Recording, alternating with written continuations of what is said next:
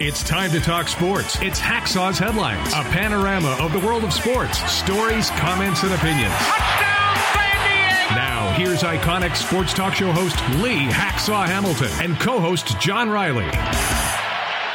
Who wants to talk sports? We do. From our Dixon Line Lumber and Home Center studios in San Diego, we welcome you to our Thursday podcast as we kick off a great sports weekend. This is Lee Hacksaw Hamilton, along with my co-host John Riley. We welcome you to Hacksaw's Headlines. We'll be here for the next hour talking a wide variety of sports. Our Thursday podcast is brought to you by Dixon Line Lumber and Home Center. 9 stores to serve you, regardless of what the project is. These can be your best friends, Dixie Line Lumber. And by North County Eye Center of Poway and Escondido. Somewhere down the road, we're going to need help with our vision, whether it's just tests, eyeglasses, whether it's contact lenses, or whether it's surgical procedures. When it comes time to get help and advice for your eyes, North County Eye Center, Poway and Escondido.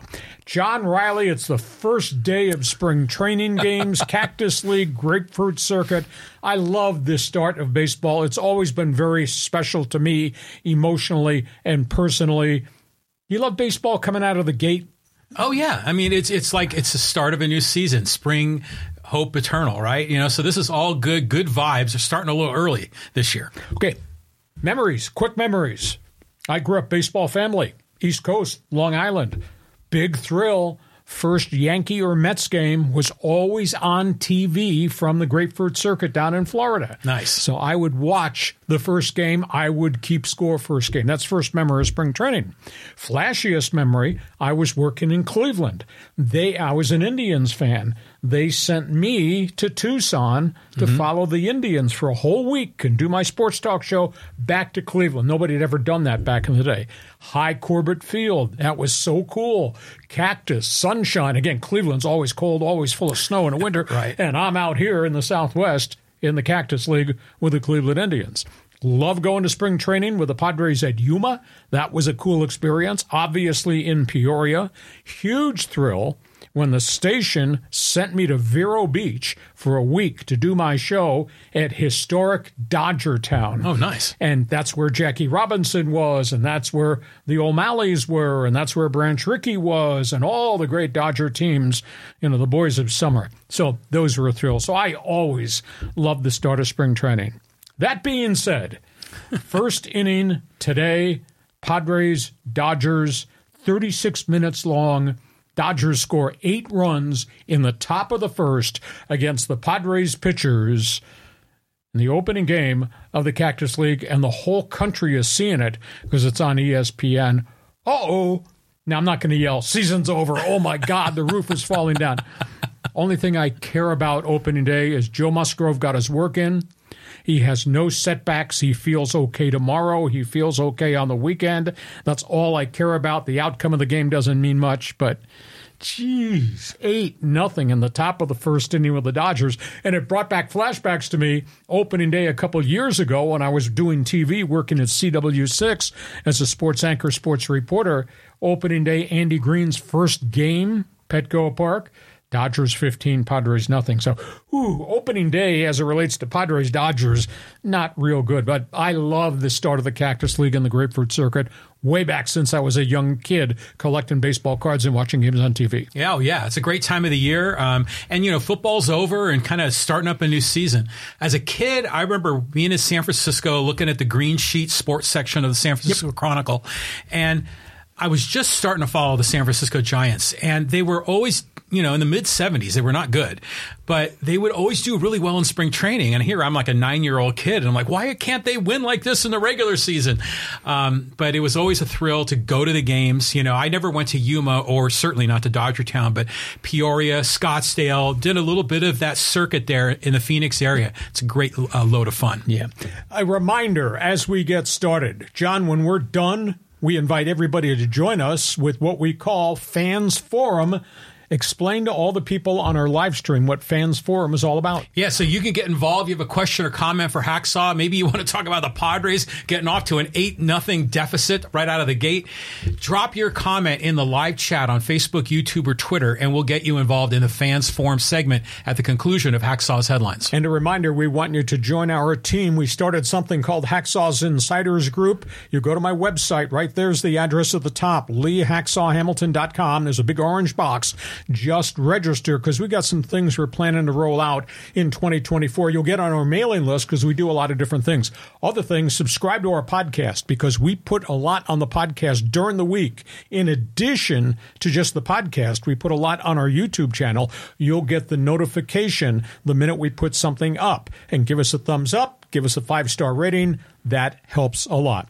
John, we got a ton of topics on the table. A ton. And we've thrown the first pitch in baseball, so let's start there. Okay, well, let's talk about a little bit about the Padres here. They have some pitching challenges. We saw it in the first inning. Yeah, losing to the Dodgers 8-0 in the first inning. The Padres are going to be patient. This Padres spring training camp is all about the words opportunities. Let's run through the laundry list of names we have there on our board. You know, there are still veteran pitchers out there they could look at, they could talk to. The question is how much money do they have left? Hyun Jun Ryu is not one of them. He is gone. He has just signed an all-time record contract with the Hanwha Eagles. He's going back to Korea. A $12.4 million deal spread out over 4 years. All 12.4 is guaranteed. Yeah. This guy, of course, was outstanding with the Dodgers, went to Toronto, has had some arm problems. His career record, though, is 78-48, and he pitched really well. It's obvious to me the Padres don't have the amount of money in the checking account to give him the contract that might match the 12.4 guaranteed that he got to go to Japan. Trevor Bauer is out there. Nobody is expressing any interest in a guy that's 83-56. It looks like he's either been blackballed out of the league or he's just self-destructed. Michael Lorenzen, you remember him? All-Star guy, represented the bad Detroit Tigers, threw a no-hitter last year after the All-Star game, still unsigned. I mean, the history is he was 9-9, had a high ERA well over the 4s, has had only one decent year in Major League Baseball. Padres have talked to him. Nobody's moved on him at all. Mike Clevenger, Padres, Indians, White Sox, once upon a time a real bright light, little bit of a free spirit. He's had a bunch of injury issues. Nobody's made a move on Clevenger yet. Once upon a time, Thor was really big. Noah Syndergaard, New York Mets. I mean, he was a dominant guy. He's had shoulder, forearm problems, and has now just become a journeyman bouncing around. It's kind of tough to see because he was a really dominant pitcher. Syndergaard, ex-Met, ex-Philly, ex-Dodger, ex-Angel, ex-Cleveland Guardian. Tough situation for Syndergaard, can't find a home. Once upon a time, he was brilliant. Zach Greinke, not just with Kansas City, but with the Dodgers, with Houston. He's moved around a lot. Looks like he's at the end of the road. He still wants to pitch, but his record last year with the Royals was 2-15. Not real good. Eric Lauer, former Padre prospect, did okay here, went to Milwaukee, did okay. Then he had injury issues. Eric Lauer still out on the street. I think he's recovered from the shoulder issues that he's had, but nobody's given him an opportunity yet. He probably has to take a minor league contract to at least get into some of these organizations. So those are the guys that are still out there. The Padres, obvious to me, still need pitching help. And the last name on the board is Eric Hosmer, and the reason we put that up there, he just announced his retirement. Former Kansas City Royal, former Padre, former Red Sox, former Cub, first baseman, some power, at one time Gold Glove. He just retired, and the Padres owe him $25 million more. They owe him $13 million this season, $12 million next season. To get him out of here, when they traded into the Red Sox, they had to trade $39 million cash to make this deal happen. So the Padres are still paying on Eric Hosmer.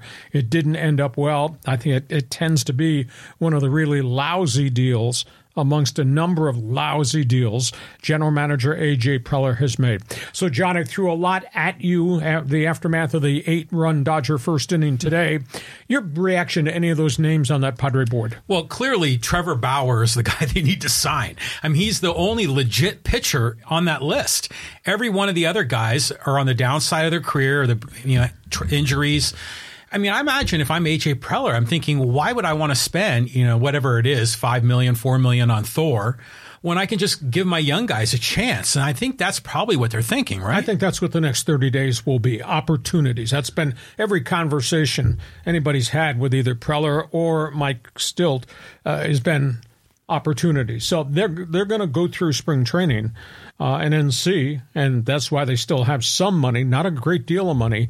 $18 million, I'm told, is what they have left to spend.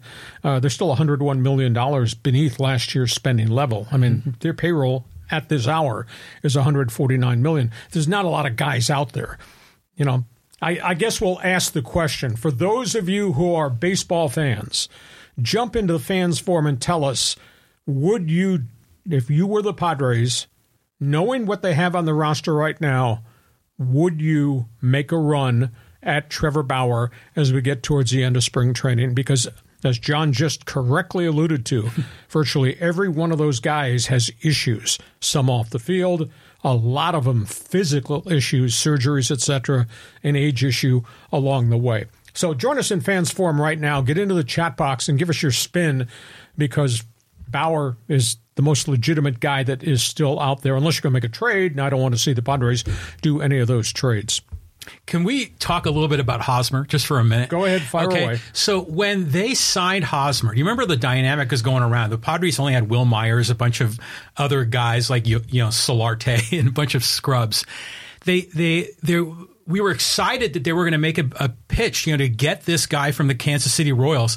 But everyone, at least the stats gurus, the nerds, the analytics guys, they all said, no way, he's not that good. Well, he had good batting average, did hit with some power, and was a 4-time Gold Glover, most of it in Kansas City. Got here, wasn't quite the same guy, and then he deteriorated. Yeah, he did deteriorate. But I at the time of the signing, going in, I knew he wasn't going to be dominant, but I was okay with it because it added some sort of legitimacy to the ownership group, and like they were going to make a run.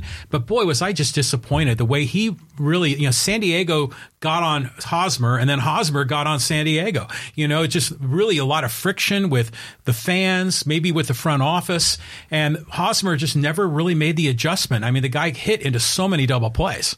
He was not a leader, and everybody thought he would be a leader. He was really standoffish in that clubhouse. You go to talk to him, it's just a weird vibe. Will Myers was a simpleton, but Will Myers was congenial. Will Myers would talk baseball with you, talk about himself, whatever you want, all the time. Hosmer he was AWOL, and his leadership capabilities were negligible. And towards the tail end, he just didn't want to be bothered. It was terrible. They spent $144 million on Hosmer, and they spent a lot of money on Will Myers.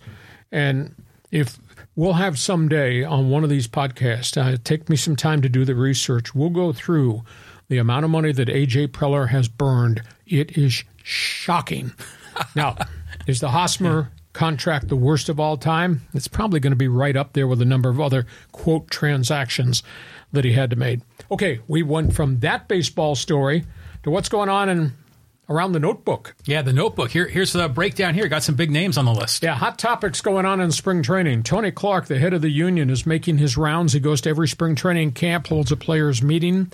The collective bargaining agreement is coming up about a year from now. One of the big issues with Tony Clark is what the Dodgers did to baseball. Is that good for baseball? We're talking about the spending spree. Is that good for baseball? And what about the deferred contract? Did the union have any input as to whether that's good for baseball? Tony Clark didn't want to get into too much detail about what transpired, but he says the deferred contracts do not involve the union. The deferred contracts are a player-agent-team relationship. Yeah. And he says if they agree to a deferred contract with interest, that's okay. If they agree to a deferred contract with no interest, the Ohtani contract, That's okay because the team agreed to it, the agent agreed to it, the player agreed to it. So he's washed his hands of the deferred contract situation. It is that agreement, and he's not going to get involved in that conversation. Next one is Scott Boras, the super agent. Enormous commentary around Major League Baseball with the first pitch in the Cactus League today. Blake Snell's at home in Seattle watching it on TV. Jordan Montgomery is home in St. Louis watching it on TV. Cody Bellinger is at home in Chicago. Same storyline. So is the DH J.D. Martinez. And the question is, Boras has not come to agreement with all his marquee free agents. Is that good for the players? To which Boris's response is, I represent top-of-the-line players. If an owner wants to improve his product on his team for the fans in his stadium, he just needs to call me. So Boras says, it's on you, John Riley. Your team has not called to make the state-of-the-art offer to Blake Snell or Montgomery or Bellinger or J.D. Martinez. Third topic on the table, Boston Red Sox. Not had a good offseason. Not the same franchise as it was just a couple of years ago. John Henry, Fenway Sports Group, seem to be spending their money other places, a.k.a. the English Premier Soccer League and NASCAR. So this week, we had Mike Trout sound off, informing Angels owner Artie Moreno, go sign one of those marquee free agents. Aaron Judge informing Brian Cashman of the Yankees, we need pitching. Go sign that free agent pitcher. And now Ralph Devers, the Red Sox star, young star, one of the last remaining stars on their team, Rafael Devers goes public and says to ownership, this is your off season, the roster you have given us in Winter Haven, Florida. He says, you owners know what we need. Go get what we need. So there's something different going on in baseball in terms of the players. Now the players are standing up and they're popping off at the owners. That's kind of novel. That's really, really different. I like it. So we got that. And then we got the fourth topic on the table. Guess who's in left field for the Yankees beginning this weekend? Juan Soto. He's excited about playing for the Yankees, excited to be in Yankee Stadium. Doesn't want to talk about his contract. You got a question about my contract? I have a contract through the World Series. You have a question about my contract? Call my agent, Scott Boras. You want to talk baseball? I'll tell you about playing in New York and playing at Yankee Stadium and the right field porch and all that. And what happens? His first batting practice, strikes out on 3 pitches down in Tampa. So this is going to be interesting to watch this because I guarantee you him playing in the Big Apple is different than playing in America's finest city or playing on the Beltway for the Washington Nationals. Mm-hmm.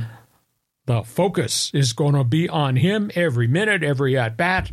The media will be relentless in that clubhouse in front of him all the time. You talk about culture shock.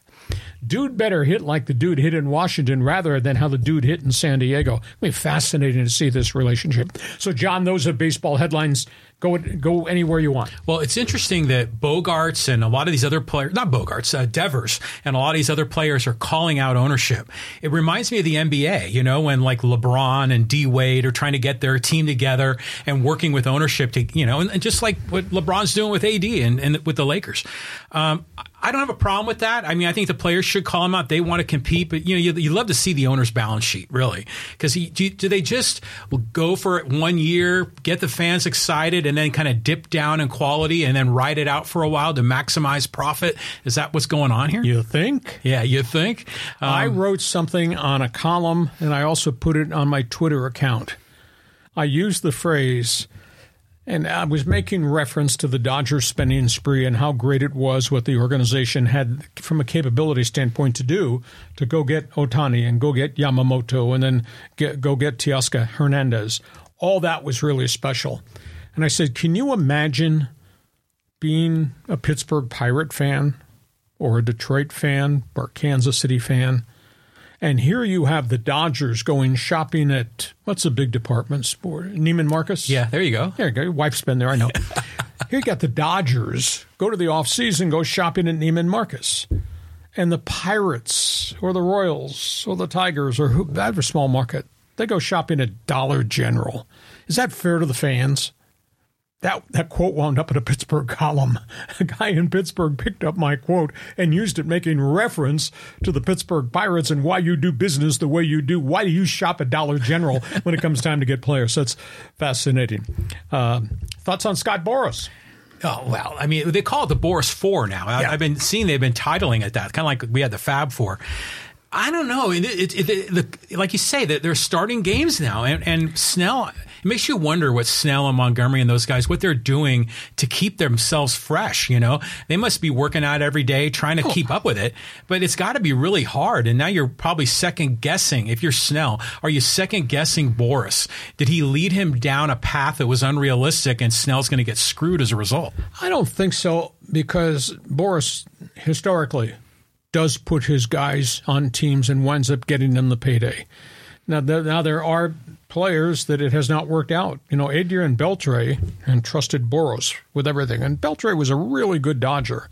He wound up going to a bad Seattle situation. He got his money, but he wasn't happy, and his stats suffered because that was a weird stadium to hit in. Eventually wound up in Texas, great career, resuscitated everything, going to the Baseball Hall of Fame.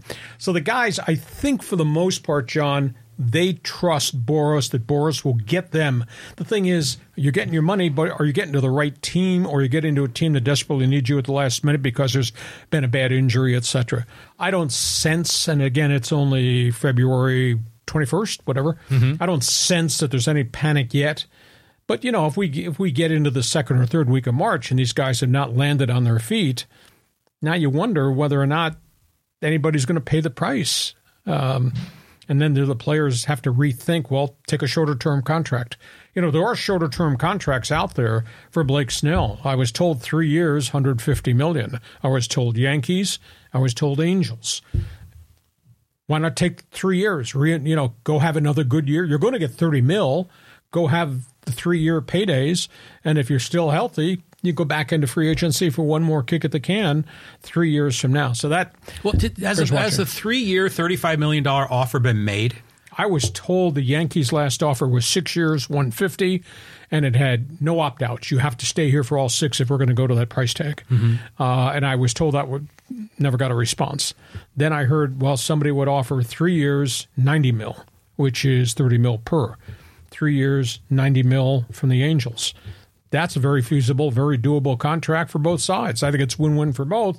But if the agents convince the pitcher it's got to be 7 years and it's got to be $35 million per, and the player has bought into it, so he's sitting at home in Seattle watching Padres games like we're sitting here in San Diego watching the Dodgers score 8 runs in the first inning against the Padres. What's Scott Boras' cut of a contract? Is it 10%? I think it's 5%. 5. At least that's what it used to be for significant agents, which is a significant amount of bank. Oh, yeah. Okay, so we go from baseball. Let's go to college football. It finally happened. Yeah, they're organizing the playoffs in a different way. I want to hear this breakdown. Well, initially the idea would have 6 guaranteed slots, 6 at-large teams when they go to the 12-team format. But with the demise of the Pac-12, they've changed it. It's now going to be called 5+7. You'll take the 5 top conference champions, ACC, Big Ten, SEC, Big 12, and whoever's the highest-ranked conference champion from the group of 5s. That can be from the AAC, from the Mountain West, from all those other lower conferences. Those 5 top-ranked champions, guaranteed slots. Then you'll have 7 at-large teams who will be chosen. That could be the runner-up in the Big Ten. It could be somebody else that had a great season and maybe didn't qualify for the championship. We'll have 7 runner-ups will be the at-large teams. 5 will play 12, 6 will play 11, 7 will play 10, 8 will play 9. That's the first-round matchups. Those games will be at the home field of the higher-rated team. Okay. Then second round, third round will be the bowl games on New Year's Day. All those bowl games will be for second and third round of the playoffs, and then there'll be the championship game, obviously, would be coming up in late January.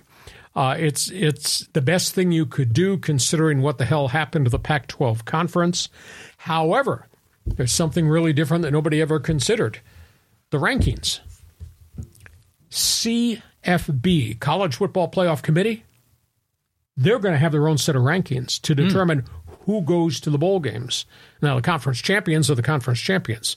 But the other 7 at-large bids, that's going to come from their rankings. And their rankings are going to be full of all types of things like strength of schedule, margin of victory, tradition, things of that nature.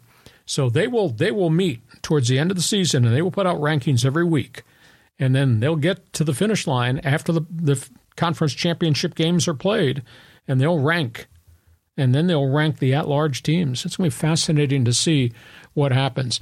The thing that I like about this is we are not excluding a group of 5 champion. We're not excluding Boise State or the potential of San Diego State or Fresno State. We're not excluding anybody from the AAC.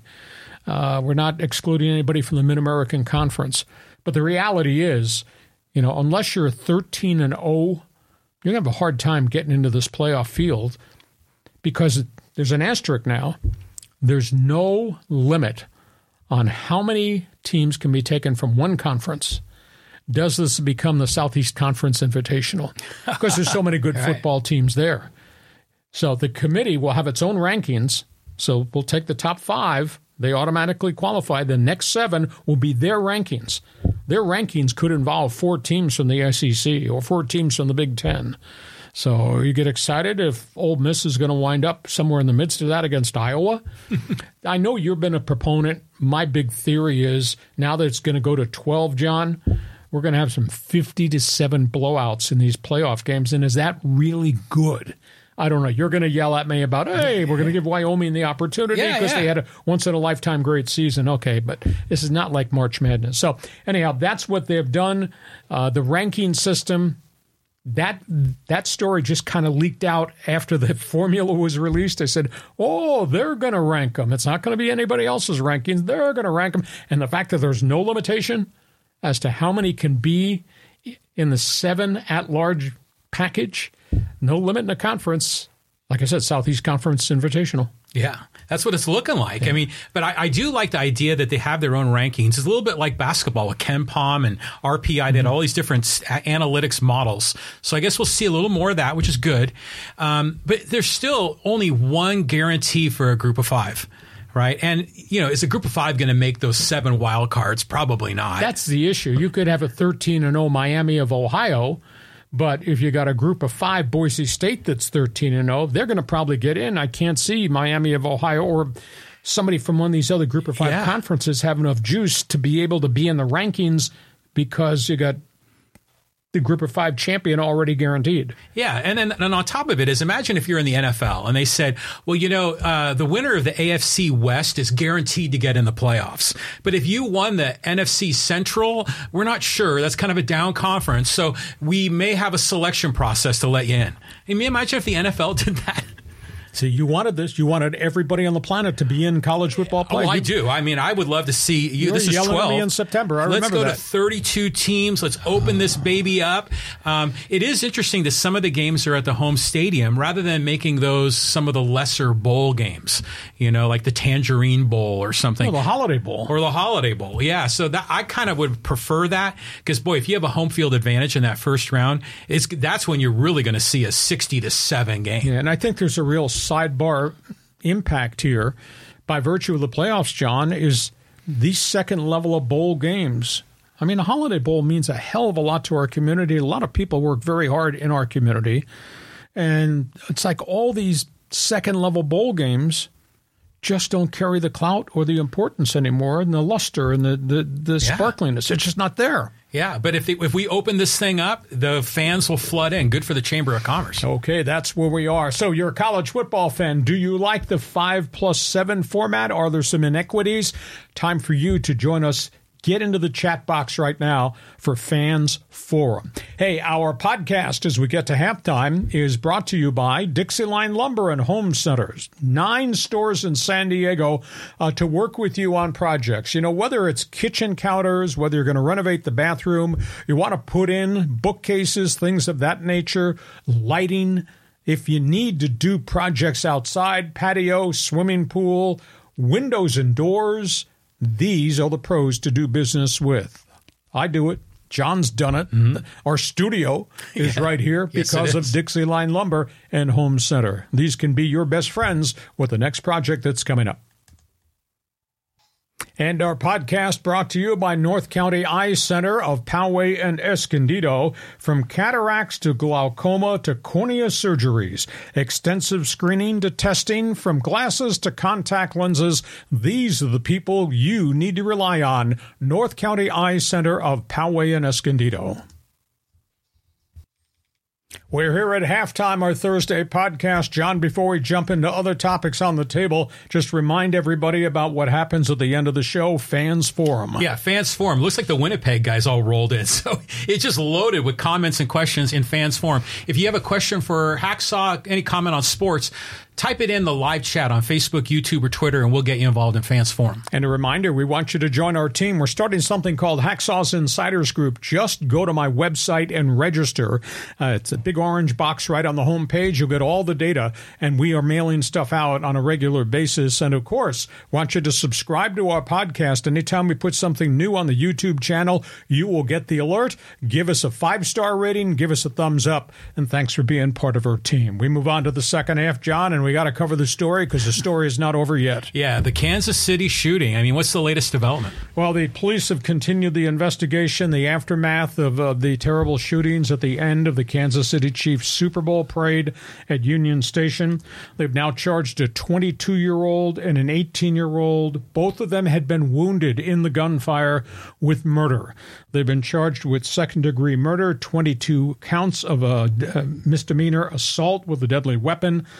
There are 2 other teenagers who had guns who are still being detained and still being investigated. The police have indicated that those people may have fired guns, and they still are of the opinion there are other people that they're in search for that they think were part of shooting incidents in that incident. So this case is far from closed. More arrests likely beyond just the 2 that have now been hit with the murder charges. And the story goes on and on and on. And boy, did we get a lot of response to my commentary about guns and screening people before they're allowed access to guns. Yeah, I mean, there's been all kinds of discussion, you know, especially when you kind of poke the bear here with a little bit of political talk. But these are youth. They're young. They probably got the guns illegally. I know you're a proponent of, you know, the background checks, and I am to a degree as well. But that wouldn't necessarily solve this, right? So, I mean, I'm glad that they're doing the focus. They're finding the people that committed this. You know, this was a murder and or at least a manslaughter. They got to take the right call here with the police. But I as a fan, a sports fan, I love the fact that we're covering this in the podcast. It's just kind of different. A lot of people don't agree with you, but that's okay. That's okay. I mean, that's why people come and watch a podcast. They want to hear some opinions. So we go from that story to the real big story that's just about to happen in neon lights. It's called NFL free agency. Yeah, the quarterback derby. Look at these names on the big board. Here's the big story. We have this week, teams could franchise tag players, which keeps them off the free agent market. Nobody has issued a franchise tag yet to any star free agent. The second big story is here comes free agency about 2 weeks from now. And when that free agency kicks in, there are a ton of teams that are in desperate need for quarterbacks, and there are teams that have quarterbacks that they might be able to shop. Nice headline, quarterback derby about to begin. Let's just run through these lists. Evidently, the Chicago Bears are shopping Justin Fields. The young quarterback has been there 3 years. I think has gotten collectively better and better, though he's been hurt. But they have the number 1 pick, and evidently they are going to take Caleb Williams from USC, which means they are shopping Justin Fields. And there are a ton of teams behind them on the first round of the draft that are in desperate need of a quarterback. I hear that they have talked to Atlanta. They have talked to Minnesota. Those teams are in that 8, 11, 13 bracket. The Raiders are at 13. Second name is Kirk Cousins. He's made so much money as a Minnesota Viking. They're not franchise tagging him. I don't think they can re-sign him.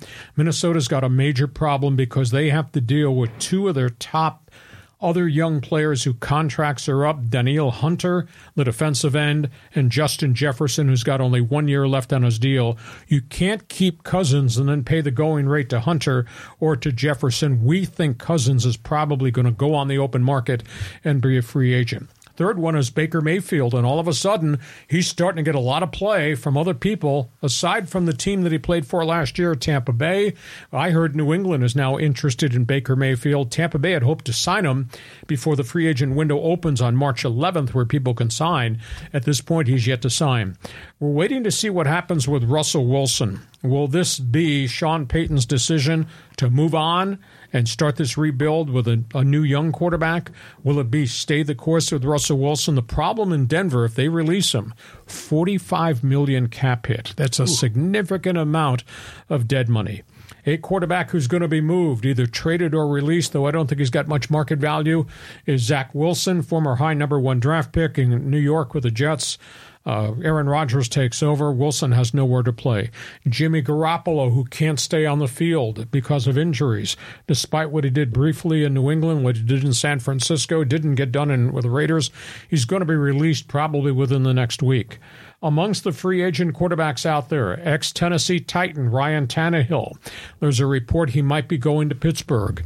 The gunslinger Gardner Minshew, who's kind of a vet, did a good job with the Colts, but the Colts have their quarterback coming back, Anthony Johnson from last season.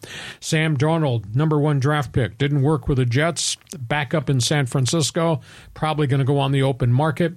Most intriguing name to me is Drew Lock, who was a high Bronco pick, was included in the Seattle trade that brought Russell Wilson to Denver. In cameo appearances, he's really been competitive. He's never really had a true start, long period, to show what he can do, but Drew Lock might be interesting. Carson Wentz, been there, done that, has been with a whole bunch of teams. And a unique one is Easton Stick, the backup quarterback of the Chargers, who was pretty competitive after Justin Herbert got hurt, but they just never scored a lot of touchdowns when he was running the offense on those scoring drives. He goes on the open market. Somebody running a unique offense that might fit his talent skills might well take a run at him. So we're going to be talking a lot of NFL quarterbacks in the following weeks, but that's a sneak preview of what's going on. So what do you think? Isn't it interesting when you look at all those names, and all of them have had moments, where we thought, hey, this guy could be good. Sure. Was Carson Wentz came from like a D2 school, didn't he? Yes. And so maybe this guy's going to pan out. And every one of them, they flamed out. Well, Baker Mayfield maybe is kind of having a bit of a comeback. He's probably one of the more interesting names on that list. But Jimmy G, he was always kind of hanging on by a thread with the 49ers. So these guys will probably cycle around. I mean, is there a team that's out there that just needs a veteran quarterback and they want to spend their draft picks elsewhere? Half the world. It's amazing. Yeah. I mean, you got at the top, you got Chicago's got number 1 and will trade Justin Fields. Mm-hmm. Washington's got number 2. They don't have a quarterback. New England's got number 3. They don't have a quarterback. And then you drop a little farther down, you got Atlanta, you got Minnesota, you got the Raiders, maybe you got the Denver Broncos, and that's deeper into the first round. And the question is, can any of these guys overpay the price to jump up the board to get one of the top college quarterbacks? Or do they just say, I'll trade you a third-round pick and give me one of those guys, et cetera? And do they have any cap space to sign a star like Kirk Cousins? It's fascinating how this thing has evolved. Yeah. I mean, I'm looking at these names like Easton Stick, by the way. He's got a great name in the world of football. What was his backstory? Because I don't remember him as a college player. North Dakota State, 1AA. He's the one that replaced Carson Wentz. Oh, wow. And Carson Wentz went to the NFL, did well early, got hurt. He's never been the same quarterback since and has gone team to team to team. But Stick was back here as a backup to Justin Herbert, and then he got the chance to play. He was really competitive, and he's a really good athlete, and he's a really smart kid.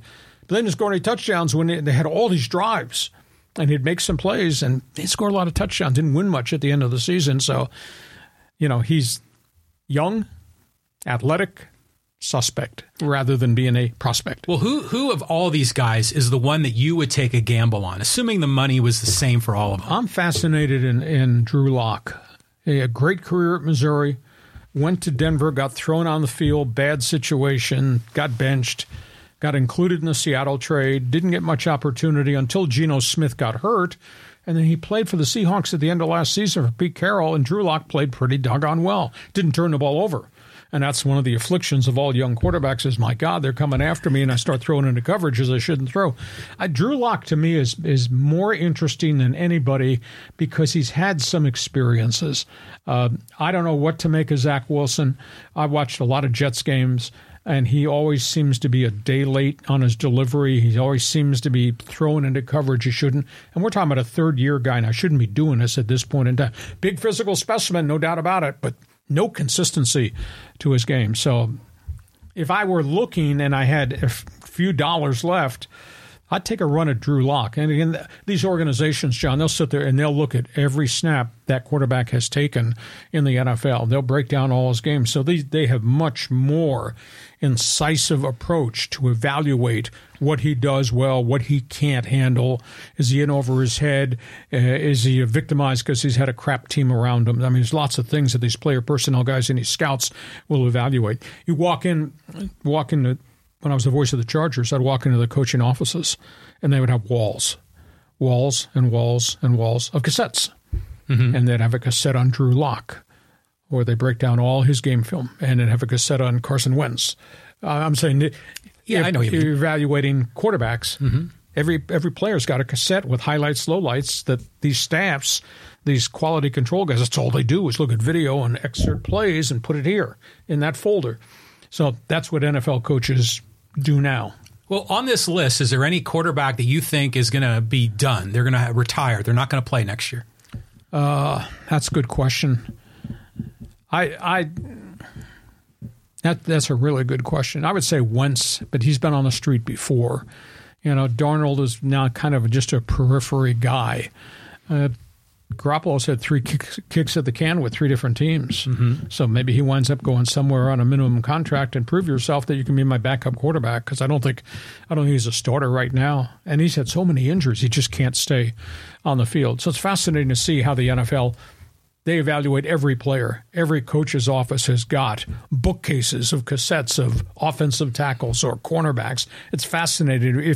If you got inside a pro football organization's war room, coaching staff's offices, you would see that everywhere. It's really... Well, hopefully it's all digital now. Yeah, well, it is, exactly. But I'm just telling you from quote back in the day. Okay, we go from there. Let's go to basketball. Yeah, the Aztecs went to Utah State, and it didn't turn out the way Aztec fans wanted it. Tell you what, it's hard to believe. I mean, this is still a really good team, but it's not a very consistent team. And they got tagged again at Utah State. Jaden Ledee had to do it by himself for a chunk of time, and he didn't play very well. Finished with 23. The bigs, all the young guys, bad boys, as I call them, they had 7 baskets. I thought they played pretty well in chunks of time to keep San Diego State in the game and get them back. But the guards didn't shoot well. Micah Parrish, Butler, combined 1 for 12 shooting. Aztecs were 3 of 19 on threes. And I guess the thing that's alarming, here we are with 2+ weeks to go in the regular season before the conference tournament, and there's still not a lot of consistency. You know, they are 4-7 on the road. In their 5 biggest games on the road in the conference, they got punched in the mouth. Mm-hmm. They have only 1 quality win on the road early in the season, Gonzaga. Right. But the way Gonzaga's playing, they did beat St. Mary's at home, but the way St. Mary's is now playing, I don't know, the Aztecs could beat those teams now.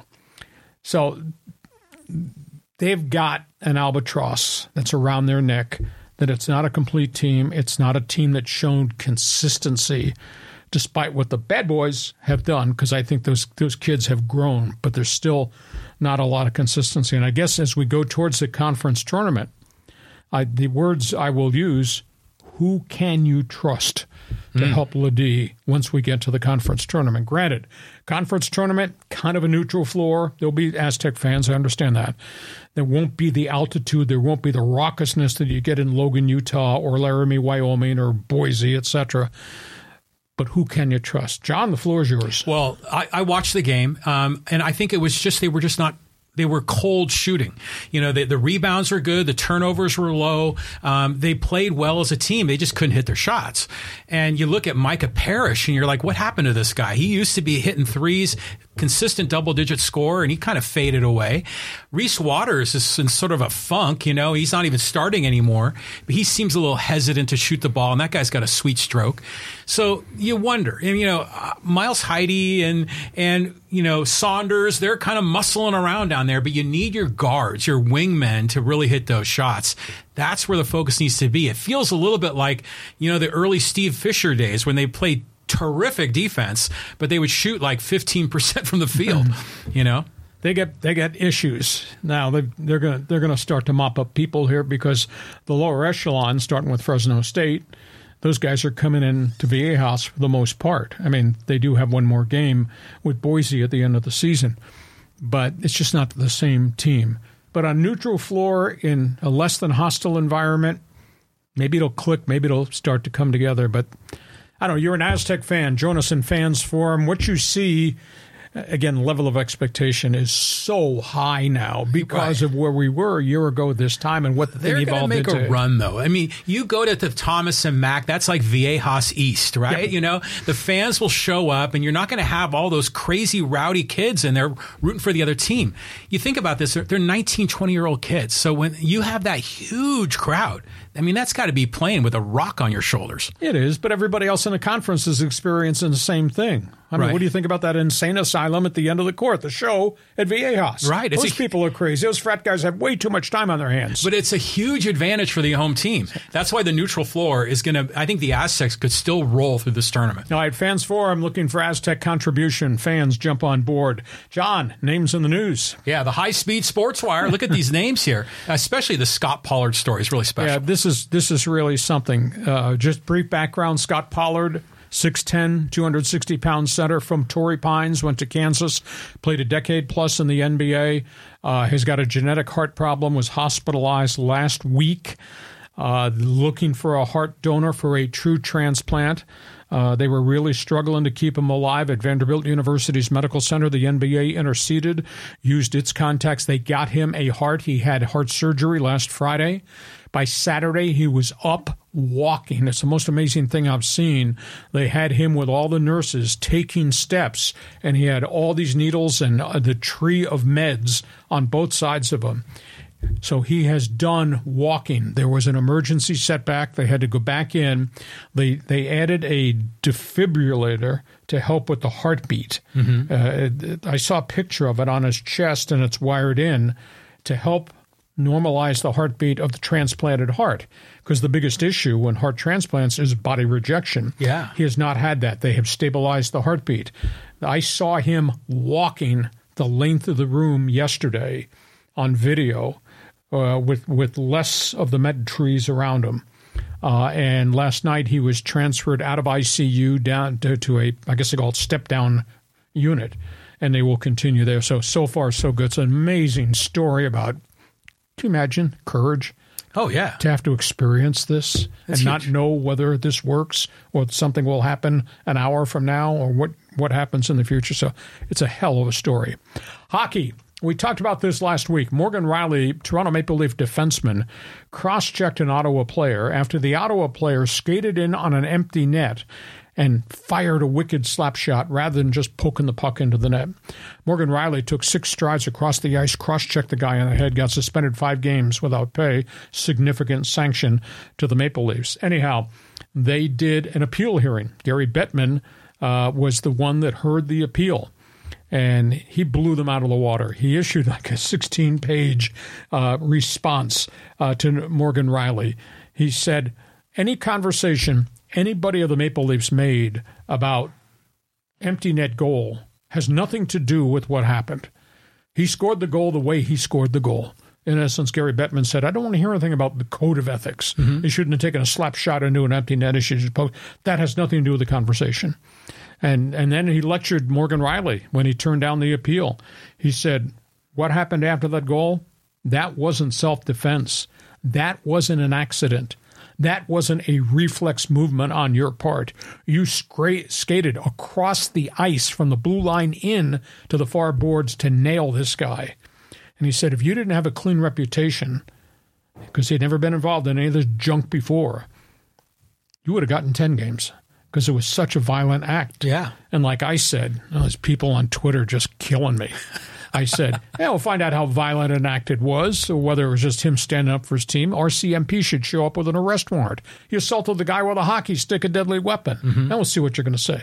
Gary Bettman blew the Maple Leafs coach out, the general manager out, the teammates. Say, I don't want to hear anything about he's a stand-up guy. He was just representing the logo on the front of the jersey. Jeez. Anyhow, Gary Bettman, 5-game suspension stands in place. I don't understand this. The Anaheim Ducks are really struggling. I do not understand them shopping Trevor Zegras, high number 1 draft pick, 2 gifted seasons. He's had a lot of injuries the last 2 years. He's on the trade block, and the report is the Montreal Canadiens might be willing to trade a 1 and a 2 to get Zegras from the Ducks. Zegras has got only 4 goals this year after back-to-back 23-goal seasons, but he's had major injuries. They're also shopping Adam Henrique, their veteran center iceman, try to move him in a deal. I understand rebuild. I understand collecting assets, but hey, Canada, hockey fans, you're invited to jump on and Fans Forum and give us your opinion there. Somewhere along the line, you got to stop trading players, and you need to put all these assets on the ice and let them grow and play together. And that's painful to have a really young team. But the Ducks are they keep moving guys. They keep moving guys and keep bringing more draft picks in, put them on, and don't work, then they trade them. Or they trade them too early. So I'm a little stunned at how the Ducks are doing business. And the last one has to do with NASCAR. Daytona 500, ugly crashes right at the end. A 23-car crash with 8 laps left, 5-car crash with 1 lap left, and a real tough time for a very popular guy here, Jimmy Johnson. He struggled. He had to qualify in the twin races on Thursday to get into the 500 because your chance to get in is based on what you did last year, and Jimmy did not have a good season his first year as a team owner, and he finally got in, but he finished 28th. Way back of the pack. And I think this is shocking, for him to have had all this great success, 7-time NASCAR points champions, won all these big races, and he can't put a competitive team on the speedway right now. And I think the frustration level's really growing. He's got multiple cars, and none of them are up to speed. None of them seem to have the horsepower and the aerodynamics to compete with the guys that are running up front. So the end of his career, this is kind of rocky for Jimmy Johnson. That it hasn't worked out. Wow. I mean, yeah, I watched the end of that Daytona 500. There was this crash right at the finish line, right? With the leaders. Yeah. I mean, it was crazy the way that whole thing went because there were the rain delays and all kinds of funky things in that race.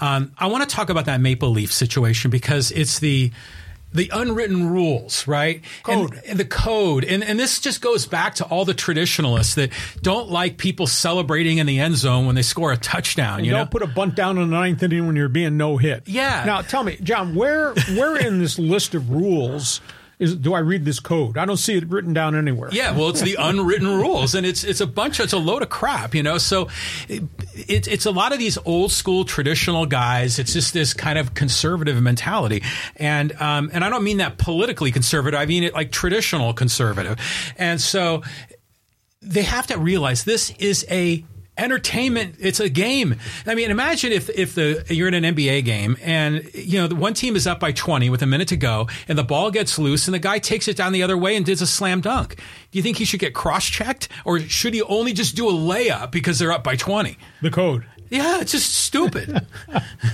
It's absolutely amazing. And the junk that came out of the mouths of Maple Leaf players and their coach that this was okay. That Morgan Riley skated from the blue line, took 6 full strides, and cross-checked the Ottawa player, never saw him coming in the neck? No, it's not okay. I mean, it's just a fragile ego. It's a bunch of crap. So good on Bettman, excuse me, for ignoring that. But the other story on the line here was the Scott Pollard story. And I don't know medically how you kickstart a heart. I mean, how do you, that's a Motley Crue reference, but how do you put in a cadaver heart and then start it up again? I mean, it's mind-boggling. It's all wired, but it's modern-day medicine. But, my biggest fear, because we talked about this last week, was rejection of the transplant heart, and that happens. And then when I heard late at night I had gotten a text that they've had to add a defibrillator to help steady the heartbeat of the transplanted heart. I thought, boy, that's not good. And then to see these pictures of him actually walking with doctors and nurses. Yeah. Just walking. Now, what happened to his original heart? A genetic heart problem killed his father. Oh. So it was an inherited thing. So he's got kids. I mean, it's a hell of a story. So thumbs up to Scott Pollard, the former Torrey Pine star. Wow, we've talked about a lot of topics on the table. John's referenced it. Some of it is crap. We don't have any crap from Fans Forum. It's time for John's segment of the show. Our podcast brought to you by Dixieline Lumber and Home Centers, 9 stores in San Diego to serve you, and by North County Eye Center, Poway and Escondido. John, these are your best friends. Some of their comments will be right on. Some will be really off the wall, but that's okay because most times your opinions are out in left field. Go ahead, get started. Okay, let's. We got some Padre talk here. This is from Tom, and he says, hey, the Padres, they're losing 8-0 in a practice game. Let's get to May 1st before overreacting to what is happening on the field. Tom, I agree with you wholeheartedly. I don't care one iota what the final score was, but it was a bit shocking. I spilled the coffee when it was 8-0 in the top of the first inning, and the Dodgers were at bat in a 36-minute top of the first inning. But only thing that was important is Joe Musgrove got his pitches in. He threw 24 pitches, didn't get any outs, couldn't locate the ball. He got tagged for a couple of hits, etc. The most important thing is that Musgrove wakes up tomorrow morning and has no problem with that shoulder capsule, and he can do his regimen between his starts, because that's the only important thing, that there's no setbacks at all. And it'll be the same thing with Yu Darvish once he gets to pitch maybe at the end of the weekend or the first of next week in the Cactus League, because those are 2 most important guys on their pitching staff right now. And then obviously you'll have all the other storylines. You know, Jackson Merrill got killed in left field on the first ball, made a great catch in the second inning. He's trying to learn to play left field. Those are all storylines we're going to follow, and who hits, and do we have a legitimate DH, etc., and which young arm surfaces, etc. So, but it was a bit of a stunner. 8-0 top of the first inning, and I was leaving home to come do this podcast, and the Dodgers were still at bat. Yeah, it was unbelievable. I was watching it, and I like you. I don't really care too much, and as long as Musgrove's healthy.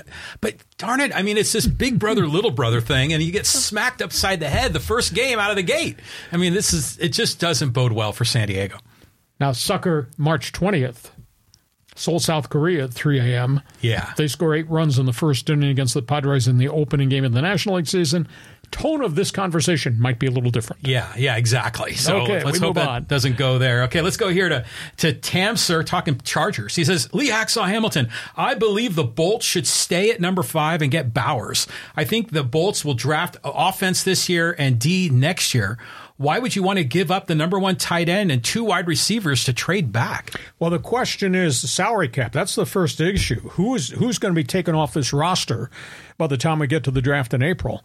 If you have to cut Joey Bosa and you have to cut Mike Williams, now your team is a little bit different, a little bit deficient in some areas. Bowers at 5, he's the tight end from Georgia. He's a great player, but that's awful high to take a tight end. This general manager came from Baltimore, where they have a history of doing creative things on draft day, either trading up or trading back.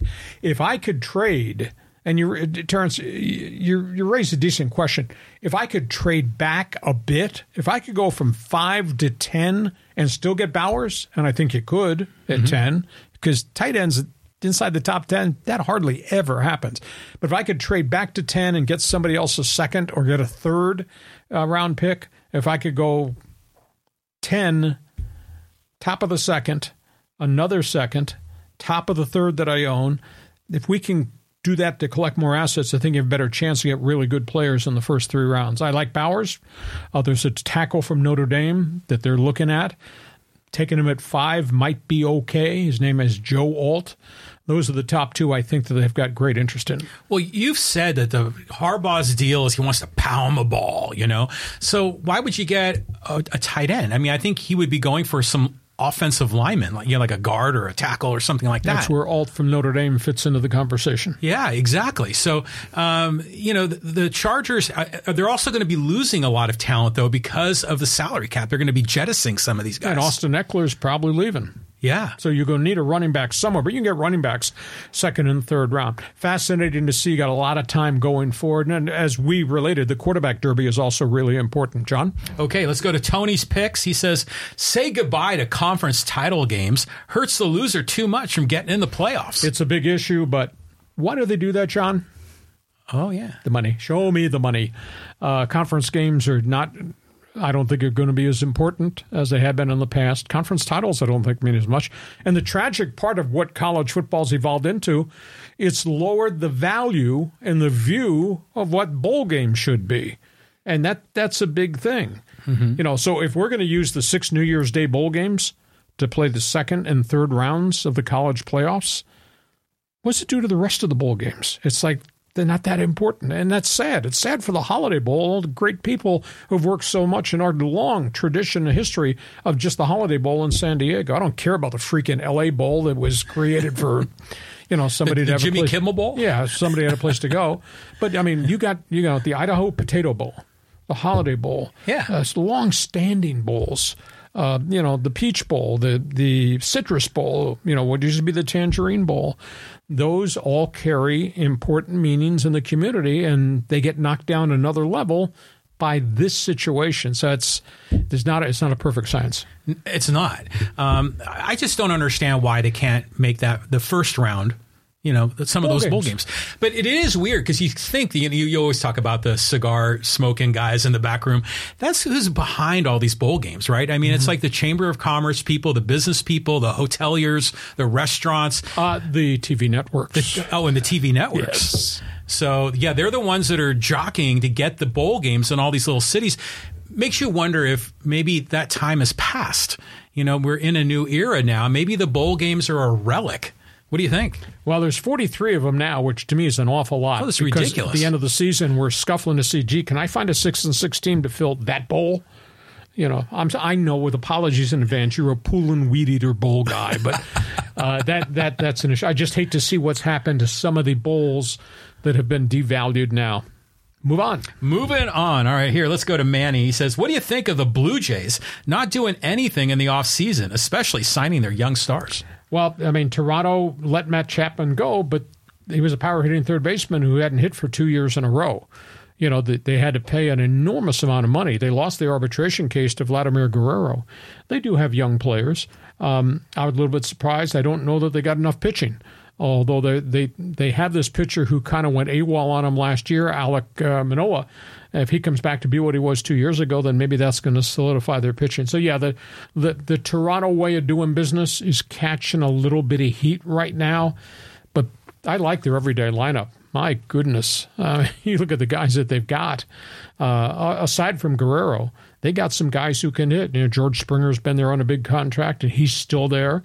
Maybe not quite the same guy he was with the Astros, but I think they've got enough decent players there in Toronto. The pitching thing, to me, is kind of a bigger issue. Well, the Blue Jays made a run at Ohtani, right? I mean, they were near the end. They tried hard. But they've got all those players that are sons of major league players. So Biggio's kid. And Bichette. And Bichette's a fine ball player. So that's what I said. If you take Vlad, Biggio, Bichette, George Springer, and there's one other free agent they just signed. Off the top of my head, I can't remember. But they've got enough legitimacy in their batting order. The question is, do they have enough pitching? Okay, moving on. Okay, let's go here to Tony also says, Sig. Oh, we just covered that one. My bad. Okay, so let's go here to T. Will. And he says, Hacksaw, what do you think of Le'Veon Bell wanting to rejoin the Steelers? Do you think it'll happen? No, absolutely not. Here's a prime example of a guy making a really bad decision that wiped out his career. Le'Veon Bell was a really good running back, run and catch in Pittsburgh's offense. Was franchise tagged. Said, I'm not signing that contract. Now, franchise tag number, I think at that time for him might have been, I want to say $11 million. Sat out a year. Didn't play for a whole year. That's a year you never get back. Yeah. Doesn't matter. Your athletic ability, that's one less year of your athletic ability. And then he bounced around, and he wound up going to the Jets. And it wasn't the Le'Veon Bell who had been in Pittsburgh. And he's moved around then. Then he had junk off the field and all types of problems there. That's a guy for whatever reason, listen to his posse, listen to his family, listen to his agent. Why would you sit out a year when you had the chance to make, I think the franchise tag number of that year was $11 million. And the Steelers, who don't have a history of wasting money, said, you want to be here? Leave. We want guys who want to be Steelers. Yeah. And his career never amounted to anything from that point on. Last I heard he was trying to be a boxer and he got knocked out. So, he was going to do the UFC thing and he got floored. Just these guys, I don't understand why they make the decisions they make when we're talking state-of-the-art money to continue your career at a higher level. Yeah, they're getting bad advice. But, you got to take the money. It's like a bird in the hand is worth more than two in the bush, as they say. So, sitting out, that's just dumb. What are these guys thinking? He obviously wasn't thinking, and he's not the only one. It's happened other places. Okay, carry on, fans forum. Okay, let's go to Steve talking Ducks here. Hey, is it time for the Ducks to part ways with Verbeek? The GM is lost, and the team is a huge mess. Us fans are tired of the constant losing. Last week, 9-2 loss to Toronto is pathetic. Yeah, got killed in Toronto, and prior to that, got smoked, I think it was in Buffalo. It's really tough to force feed young kids, and they've got virtually all their young kids are up there playing right now. Now, they've been beset by injuries. That's not Verbeek's fault. But I saw something last night I haven't seen in a while. A lot of empty seats at the Honda Center. Used to be the Pond for Ducks hockey. Are they making progress? The poor goaltender's getting pelted. He's got such a young group of blue liners in front of him, and those guys are playing well. Jackson Lacombe is a player. Mintyukov, the Russian, is a player, and they're playing lots of minutes with Cam Fowler. Don't have enough goal scoring, but they got their guys hurt. McTavish has been in and out of the lineup. Verbeek is not to blame for what's happened to Trevor Zegras. But some of the young guys they thought were going to evolve as third and fourth year guys, some of their wingers and forwards, young guys, Max Jones, just not scoring goals. So it's a real tough call. But Verbeek has his blueprint. But, that's what I was shocked they traded Jamie Drysdale to Philadelphia. He was another one that was a high draft pick that got force-fed and I thought played well. And I'm even more shocked now with these rumblings out of Montreal that the Canadiens are talking to the Ducks about Trevor Zegras. You're going to get all these draft picks, but somewhere these draft picks have to evolve into be quality players to rebuild you. And if you keep trading the younger guys away, like Drysdale, and I'm going to move Zegras, those are supposed to be the cornerstones going forward. So on those of you on my old Canada line probably have an opinion about that. Go ahead, John. I sit here next to you doing this podcast, and we get these questions, from live stream viewers. And, man, you just, boom, like you have all the data, you have all the information. Do you sleep at night? Because you're constantly writing content. I'm trying to keep up with you with the best 15 minutes in sports and getting it out to Hacksaw's Insiders Group. What do you do at home? That's all I do is I follow it. I make notes. I write about it. I write on my website every day. And then obviously we put this creative stuff together. I do the same thing at KUSI. I do the Saturday morning sports report at 6:30. That's what I do. So, John, just tell your wife you have this game to watch. Please don't bother me. That's all there is to it. But you are right. I am bleeping brilliant. You Thank are. you. It's unbelievable. Next okay, question. Let's go on here to Schickster. He says, hey, is the franchise tag a good thing or a bad thing for teams, for players? Legitimate question. This is an NFL question. But here's the issue. The franchise tag is a figure that is based on the top 5 average salaries of the player at that position. So, John, you're a running back. You've had 2 good seasons. You're a free agent.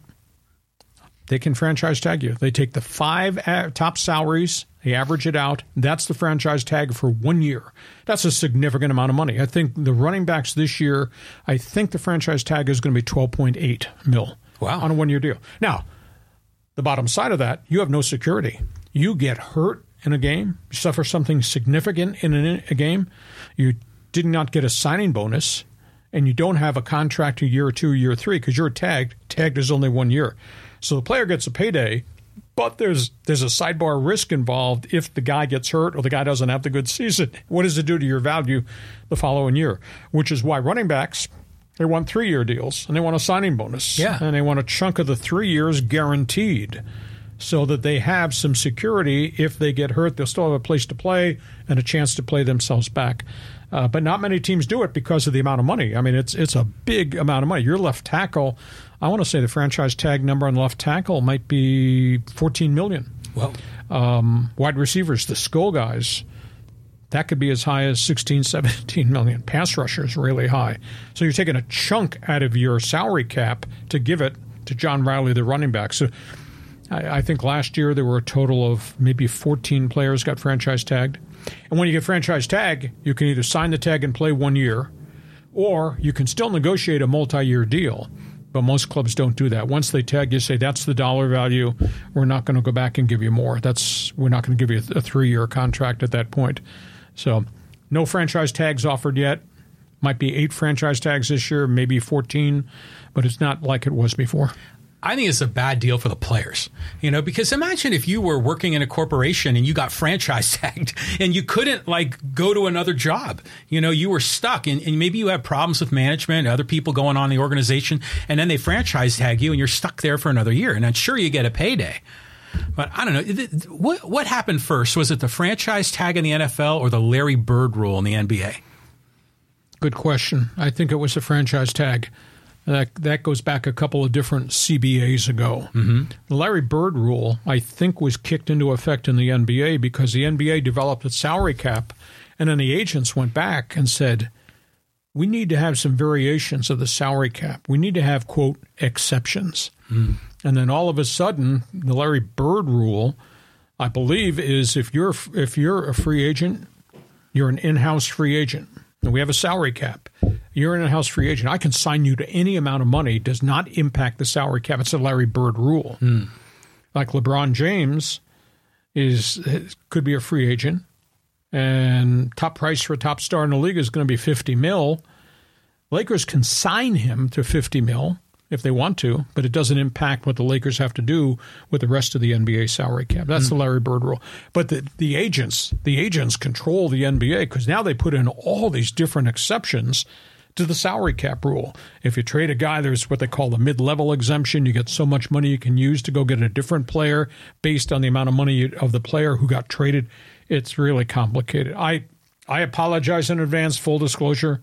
The day they taught sports law at Ohio University, I cut class. I went drinking uptown with a girlfriend. So I wasn't there the day they taught me about the salary cap, but I know what it is. It's really complicated. Well, they put it in, trying to make the game more competitive so there's some parity in the league. But with all these exceptions, still the big markets get LeBron, right? So does it really work? It works, I think, as it relates to trades. But the downside of the salary cap in the NBA now is everybody's trading and dumping contracts, not trading and dumping players. Prime example is what just happened. Dino Gallinari, a longtime shooting forward NBA, pretty established player, 14 points per game in his career, monster contract. Charlotte gets rid of him, puts him in a package, sends him to Toronto. Toronto takes him, tells him, don't bother boarding a plane, we're going to buy you out. They dump the contract. This is happening all the time in the NBA. Guy gets a chunk of his money in the buyout, but the guy doesn't get to play in the NBA. It's just, again, agents. They saw the salary cap and say, okay, how can we finagle this around to make it different? Next question. Okay, here, let's go to Rob. He says, I'm intrigued by what the Dolphins are going to do with Tua. Well, they have to give him big money. I mean, he is the guy. Mm-hmm. They spent the high draft picks to get the guy. And the guy played pretty well last year. He stayed on the field. He did not get hurt. And they had a pretty good season until the end of the season, although lost in all the conversation about the Sunshine offense was the fact they were 1-6 against good teams. They played big boys. They got punched in the mouth, and the offense went away, and then they lost to the Weatherman in, was it Kansas City or Buffalo? Kansas City. Yeah, Kansas City. The Weatherman beat him in that game. So now he's really gifted. He's going to get a payday.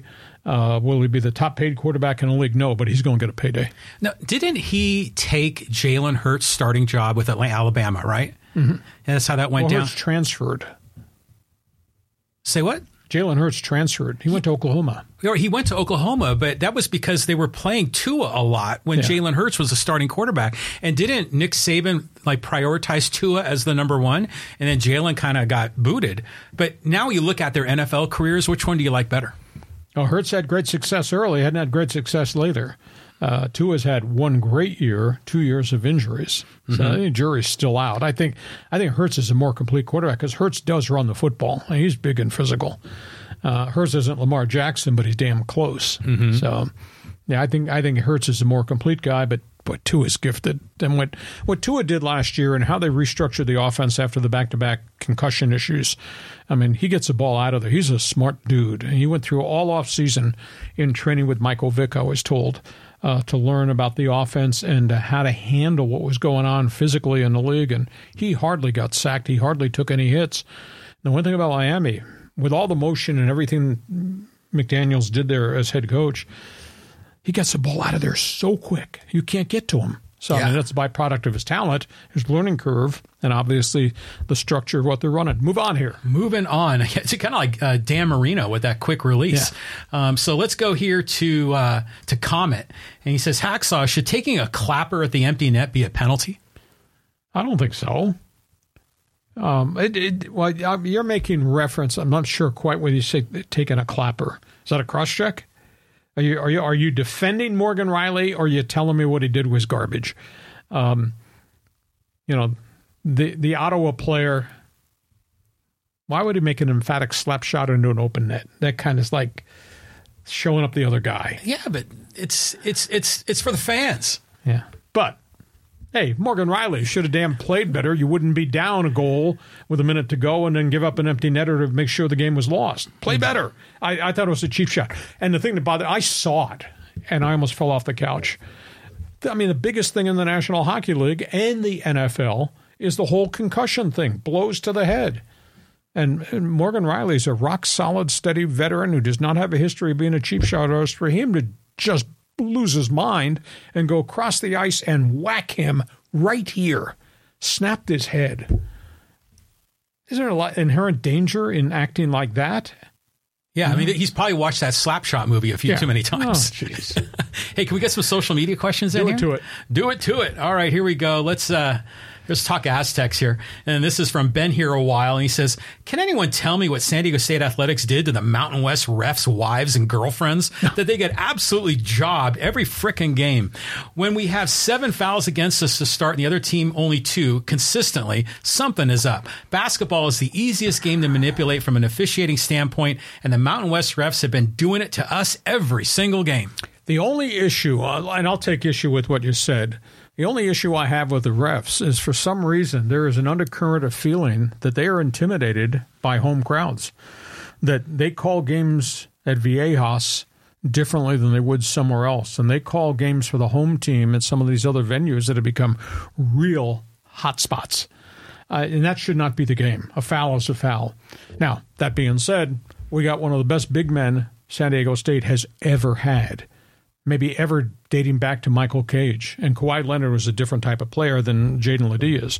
And he's so physical, and he draws double coverage, and he gets pounded a lot. But by the same token, you look at San Diego State's defense. They are always doing this. Oh, constantly. I mean, and that's what makes their defense so great. I'm surprised they don't have more fouls called on their guards for doing this. Banging and whacking and hacking and stealing the ball, and turnovers going the other way. They don't get as many fouls called there.